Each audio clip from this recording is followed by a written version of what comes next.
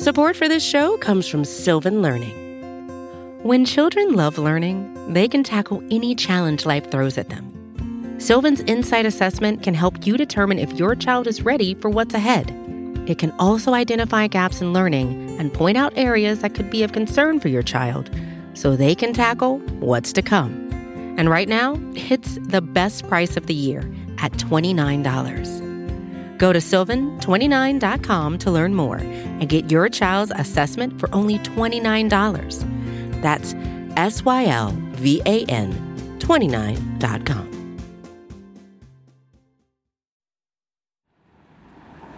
We just crossed the border into Nogales, Sonora, so it's the Mexican side of Nogales. We're at the downtown area now, right next to the border fence. That's Rafael Carranza, a reporter with the Arizona Republic. He covers the U.S.-Mexico border, and he's showing me the wall in Nogales, marking that border. The wall, by the way, technically it's an enormous fence. It's made up of huge metal slabs. You have an 18-foot rust-colored bollard fence. And then there are 6 coils of barbed wire on top of each other. Nogales straddles the edge of Arizona and Sonora, Mexico. It's known as Ambos Nogales, literally both Nogaleses, the Mexican side and the American side. In the past few years, the U.S. federal government put up these panels of mesh wire because there's slits in the wall.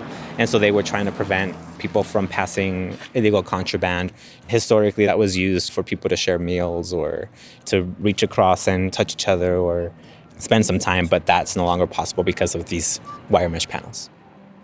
For a long time, the city was divided by a flimsy chain link fence, a fence that, over the years, ended up with a lot of holes and gaps.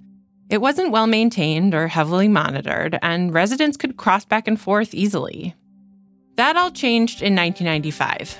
That's when the U.S. government replaced the flimsy fence with a much bigger wall, dividing Ambos Nogales. The wall has changed this community and the lives of the people that live there. And now, President Trump wants to take the Nogales model national. We're going to have strong, incredible borders. It's going to be a Trump wall. It's an amazing project, and it's going to be a great wall, and it's going to work. It's not even a difficult thing to do.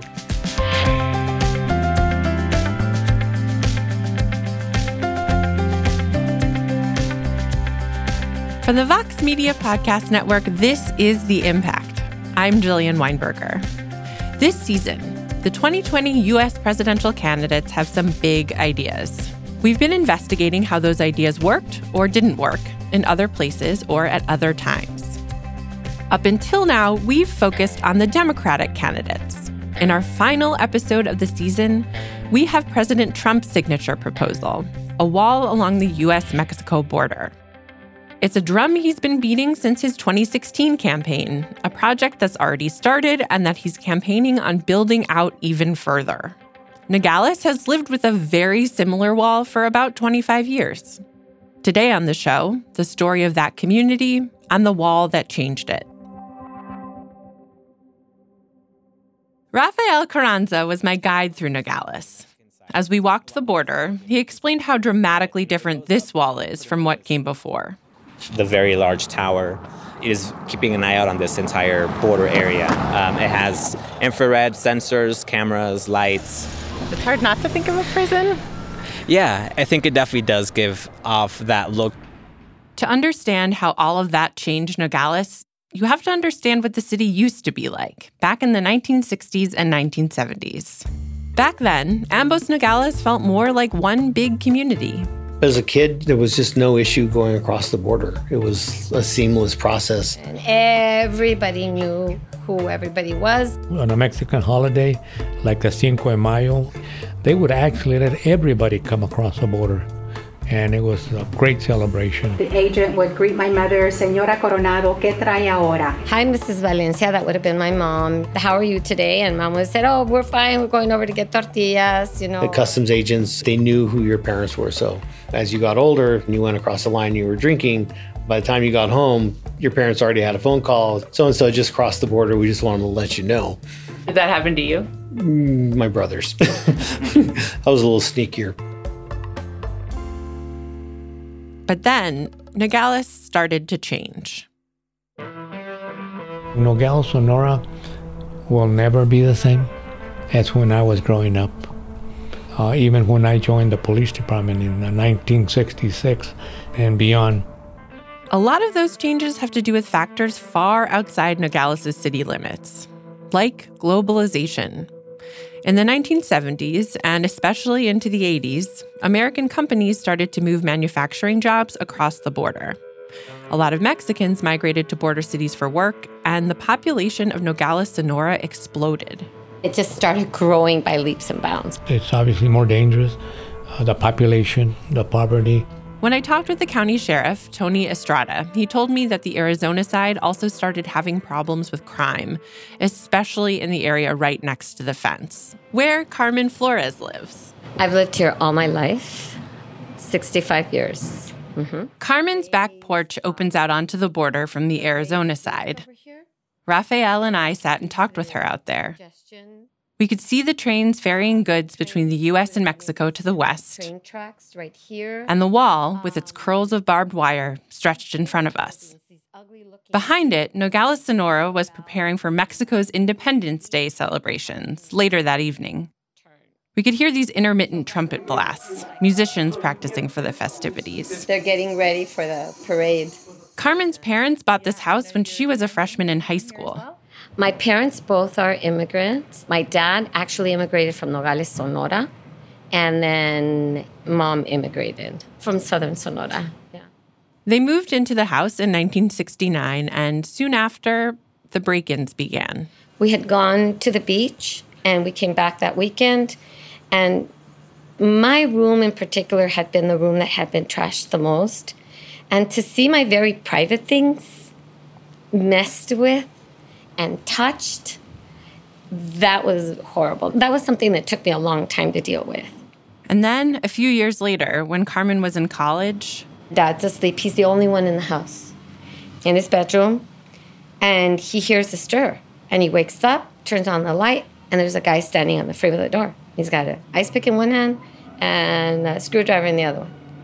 And Dad goes, "What are you doing here?" I really see it as providential, the fact that the guy got scared and ran out of the house.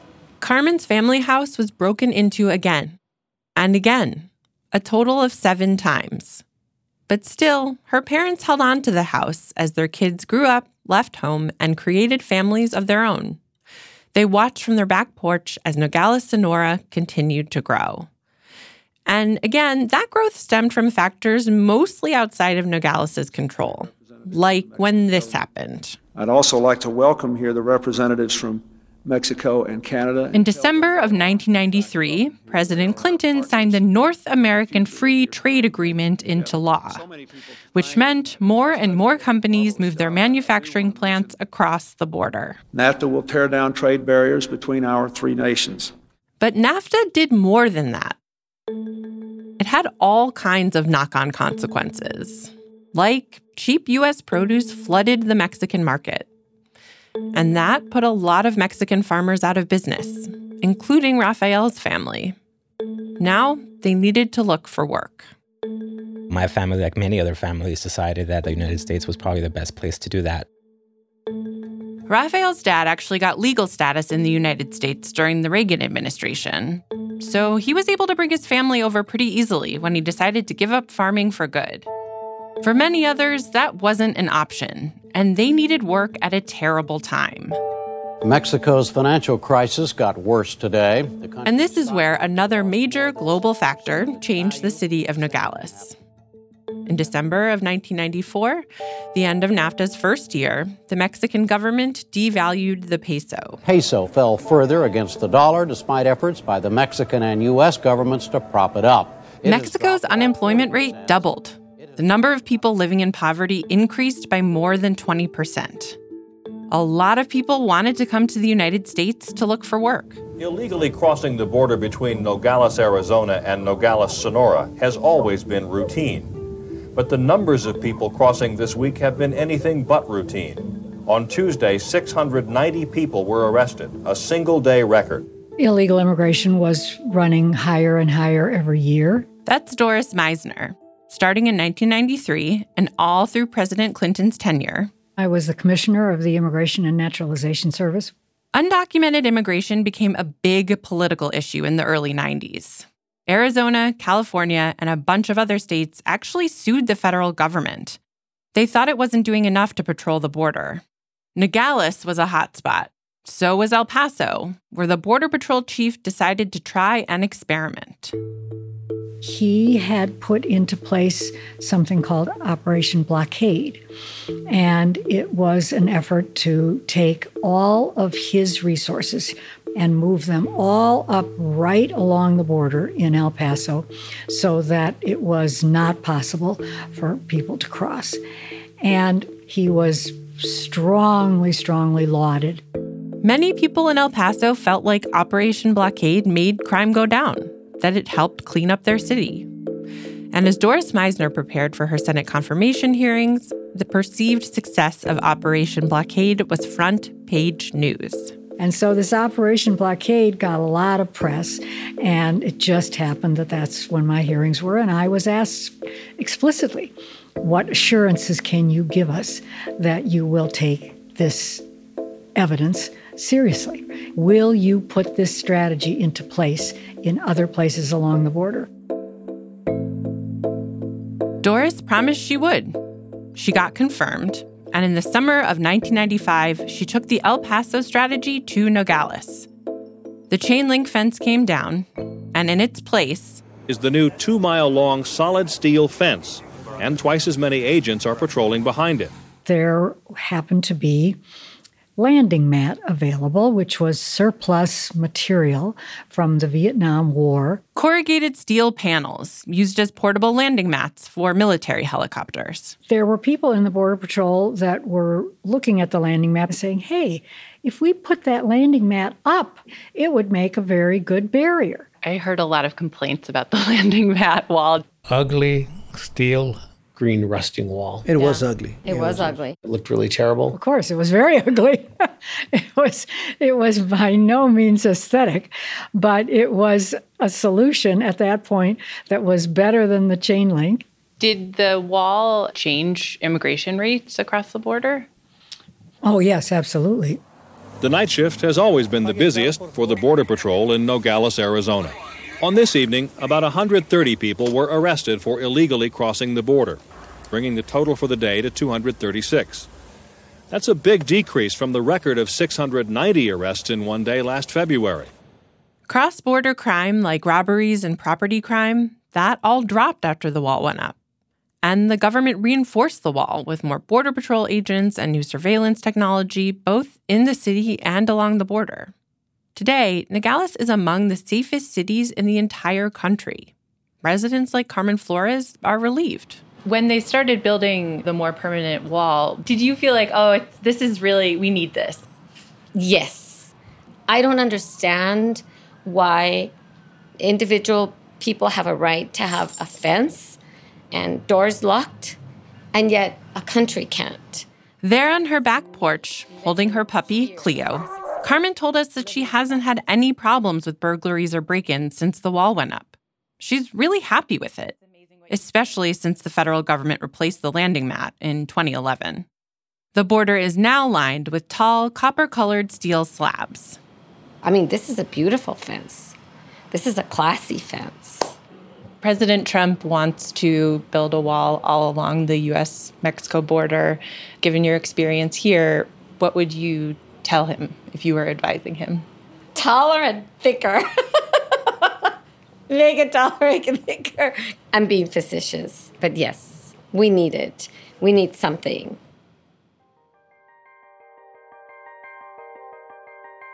Some migrants are still determined to come.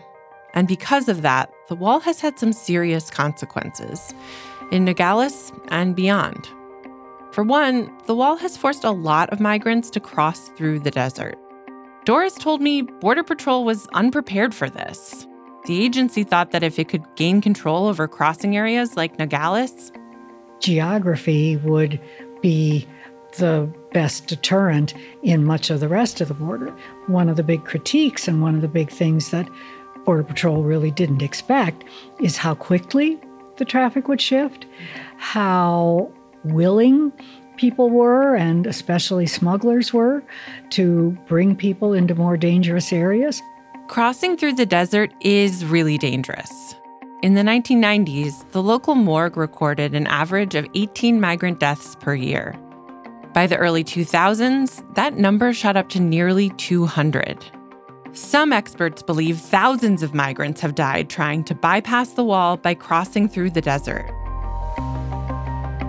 And those dangerous routes through the desert have a huge price tag. Another far-reaching consequence of the walls the Clinton administration built along the border.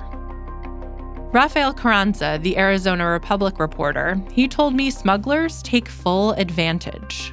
They can go ahead and turn to the migrants and charge them a lot more than they would in the past. A family that I talked to in Nogales just a few months ago, smugglers were charging them $7,500 per person, and this was a family of 4. So we're talking about close to $30,000 to get them across the border. A lot of smugglers work with cartels. So even though the U.S. hoped the wall would diminish the power of cartels, in some ways, the cartels are actually benefiting from the wall. Smuggling migrants is a lucrative business.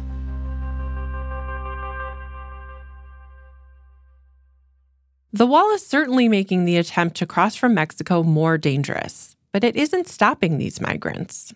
And whether or not there is a wall, immigration across the southern border of the U.S. is still a reality, because there's a whole group of people trying to cross through legal channels. Their purpose is to claim asylum in the United States. People fleeing poverty, they're fleeing violence. Most of these families are from Central America. But while immigration from Mexico as a whole has decreased, Rafael still sees a lot of families from states in southern Mexico. Guerrero, Michoacan, Oaxaca, Chiapas, states that have very fertile lands that have drawn the cartels into, growing some poppies. And as the cartels battle it out to get control of those growing areas, that has produced a large wave of violence in these states. And so many of the families are being forced out of their communities. Rafael and I met some of them in a church-run shelter on the Sonora side of Nogales. Nothing was here. We went with a volunteer from an Episcopal church, Reverend Roger Babnew. So up here, the 2 quarters we have up here, all women and children. Around 70 migrants were there the day I visited. All of them were hoping for asylum. They presented themselves at the border legally. They didn't hire smugglers to bypass the wall. They're not trying to cross through the desert. There's 3 women with children in there. And then here there's some sisters with their children. They're living here while they wait their turn to meet with immigration officials, and they usually wait about 4 months. I talked with one of the women staying there, a mom named Teresa from Guerrero in southern Mexico. She's 25 years old. When Rafael and I met her, she'd been in the shelter for 3 weeks. She was friendly with us, but she looked really tired. She was there with her 8-year-old son, Christian Angelo. And she was about 6 months pregnant with his baby sister. She was anxious about keeping them all safe. She left because her hometown is controlled by cartels. And a few years ago, on an afternoon in July, they kidnapped her cousin. He was 18 years old. They took him from her uncle's grocery store. The kidnappers kept him for 5 days. They wanted 800,000 pesos, more than $40,000. Her uncle had to mortgage his store and his house. Teresa's parents also loaned her uncle some money, but she told me she felt lucky. She told me some people can't get the money together. Others do, but their loved ones are returned to them already dead. Still, her cousin returned beaten with psychological trauma. The whole episode made Teresa worry about her safety and her son's future. So she decided to leave. She saved up some money, and in late August, she fled. She asked for asylum at the Nogales border. Le pido a Dios que que me den el asilo. She told me, the only thing I think about now is I ask God to let me get asylum and to take my child away from all the violence that is happening in Mexico. Nogales' 18-foot wall, covered in razor wire, isn't stopping these asylum seekers. And it's not stopping others from paying smugglers to get them across. But apart from immigration, on the Arizona side, the wall has had other consequences. The barrier has actually affected one of President Trump's core constituencies in the 2016 election: small business owners. Downtown Nogales, Arizona was once a bustling business district with sidewalks jam-packed with people. But now, we'll find out after the break.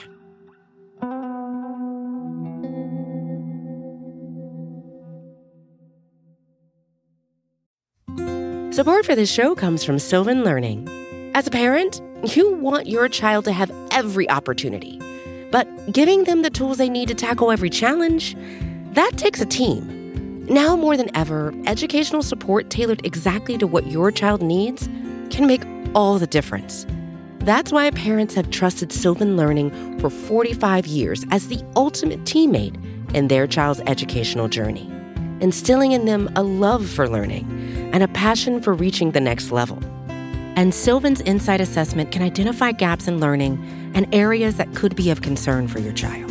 It's a 360-degree view into your child's learning that you can't find anywhere else, and helps ensure that your child didn't miss something in school that might put them at a disadvantage in the future.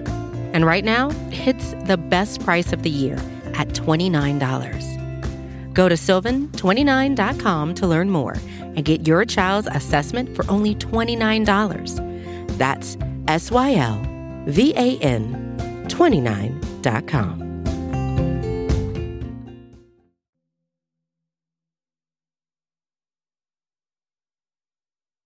Welcome back. Raphael and I walked around downtown Nogales, Arizona with Bruce Bracker. Their lease came up and they decided not to renew. Bruce was born and raised here, the third generation of Brackers in Nogales. He led us to a store called Melrose Family Fashion, a place crammed with racks filled with low-cost clothes. It's all lit by these fluorescent yellow overhead fixtures. We're standing in front of what used to be our store, Bracker's Department Store. I see your name on the floor here. So our name is still in the terrazzo. For a long time, Bruce was a partner in his family business, a group of stores in downtown Nogales. Children's and evening wear on the second floor, including the crown jewel, Bracker's Department Store. We talked more in Bruce's office. I was always in the business. These days, he's an elected supervisor in Santa Cruz County, Nogales' home. His grandparents bought their first store in Nogales in 1924. They passed it down to Bruce's dad and his uncles, who found a new downtown site for it. Eventually, Bruce took it over. In 1954, they had the grand opening, and the store was drop dead absolutely gorgeous. I mean, you would see a store with fixtures and merchandise like that and in Chicago, on, downtown LA and New York. I mean, it was just really high quality stuff. These stores were the largest commerce in our community. They were the places where families worked. I know in our store, we had employees that worked for us for up to 50 years. Most of their employees were local to Nogales, Arizona. But most of the customers... 90% of our customers came from Mexico. So we used to always say that physically we're in the United States, but economically we're in Mexico. That all changed when the wall went up in 1995. The difficult part was watching our business community in our downtown just suffer from the lack of people coming over. Bruce says the physical barrier doesn't deserve all the blame. He's also frustrated about the staffing, or lack thereof, around it. There's this shortage of federal customs officers at the entry points along the Nogales border, and that means crossing into Arizona from Sonora can take hours at certain times of day. I mean, if your favorite store made you wait 15 minutes every time you went to go buy something, how long would it be your favorite store? Not very long. And all of a sudden, we started making people wait 45 minutes, an hour and a half, 2 hours to cross the border. Bruce's best customers began to disappear. Some of the drop-off had to do with general problems in retail, like the rise of online shopping. But the dramatic drop in downtown foot traffic didn't help. At its peak, nearly 8 million people per year crossed from Nogales, Sonora to the Arizona side. Recently, it's dropped to about 3 million. And in 2017, Bruce had to make a tough choice. Many people would have said you should have closed it, 8 years ago. For me, it was just fight as hard as you can to save the business. But at the end of the day, when it became apparent that it just wasn't going to happen, there was no regrets. When Rafael and I went downtown with Bruce, he talked about what the area around the store used to look like back in the 70s and 80s. Standing here looking south, you would see a sea of people walking towards you and walking away from you. We had a store here, we had a store down the street where the Woolworth building is, and I would literally walk in the street to go from building to building. Otherwise, it would take me too long to walk on the sidewalk. Because there are so many people shopping. There were so many people shopping. Can you give us maybe like a timeline when you started to see some of the changes along this street? So the first stores that closed were the Petrie stores. After that, it was Crest store. Then the Woolworth store closed. And then finally, the last national store left here was JCPenney. JCPenney closed in 2011. Today, there are a few discount stores, including Melrose Family Fashion, where Bracker's department store used to be. There are some boarded-up buildings and very few shoppers. While Nogales, Sonora has grown over the last decade, Nogales, Arizona has been losing population. Do you think that your kids will stay here? My kids are gone. And I doubt my kids will come back. Do you think if the store is still open, your kids would think about coming back? Probably. Even though they were out exploring and doing whatever they wanted to do, it would have been an anchor for them to come back.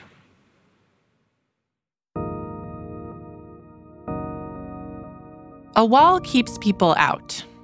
Some of those people might have bad intentions, like the people who broke into Carmen's house. But some of them might be customers, like the ones that Bruce and all of downtown Nogales lost. And some might be friends and family, waiting in line for hours to cross a border that used to be porous. Over the last 25 years, Nogales also learned that the wall won't prevent people from trying to come to the United States. It may deter some immigrants, but for others who are desperate enough, a dangerous journey through the desert is worth a shot.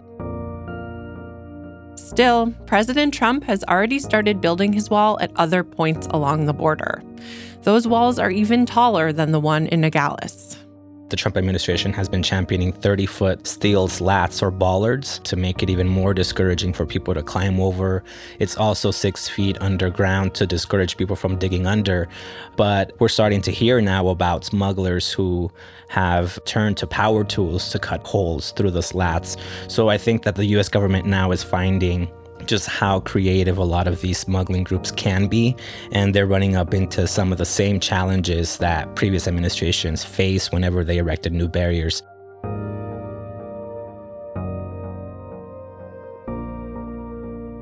On her back porch, Carmen Flores had told me, I don't understand why individual people have a right to have a fence and doors locked, and yet a country can't. Setting aside the question about rights, Nogales and towns like it sitting at the southern edge of the country have learned that it's just not that easy to lock the doors at the border. It seems that when people are desperate to cross, they find a way.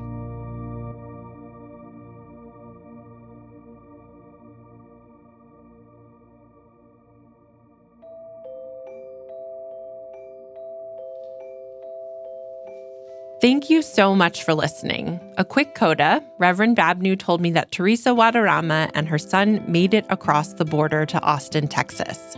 They're living with relatives there while they wait for their asylum hearing.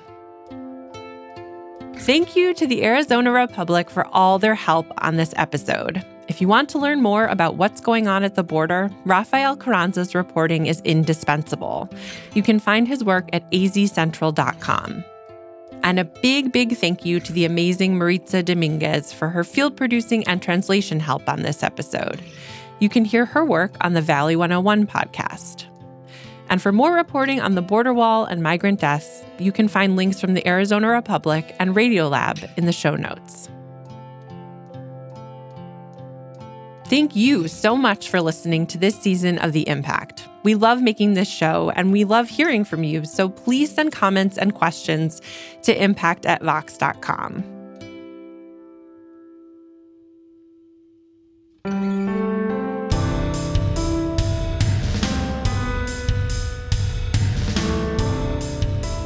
The Impact is edited by Amy Drozdowska. Our producer is Bird Pinkerton. Mixing and scoring on this episode from Jared Paul with help from Paul Mounsey. We had music from Jukebox the Ghost, APM, Chris Zabriskie, and Poddington Bear. Special thanks this week to Iracema Coronado, Sheriff Tony Estrada, Celeste Gonzalez de Bustamante, Randall McGuire, and Marco Flores. A big thank you to Liz Nelson, Vox's editorial director for podcasts, for all her help with this season. And thank you to Lauren Katz, Zach Kahn, and Marika Ball-Damberg for all their help with marketing and engagement. And finally, thank you always to our original host, Sarah Cliff. I'm Jillian Weinberger. Thank you so much for listening.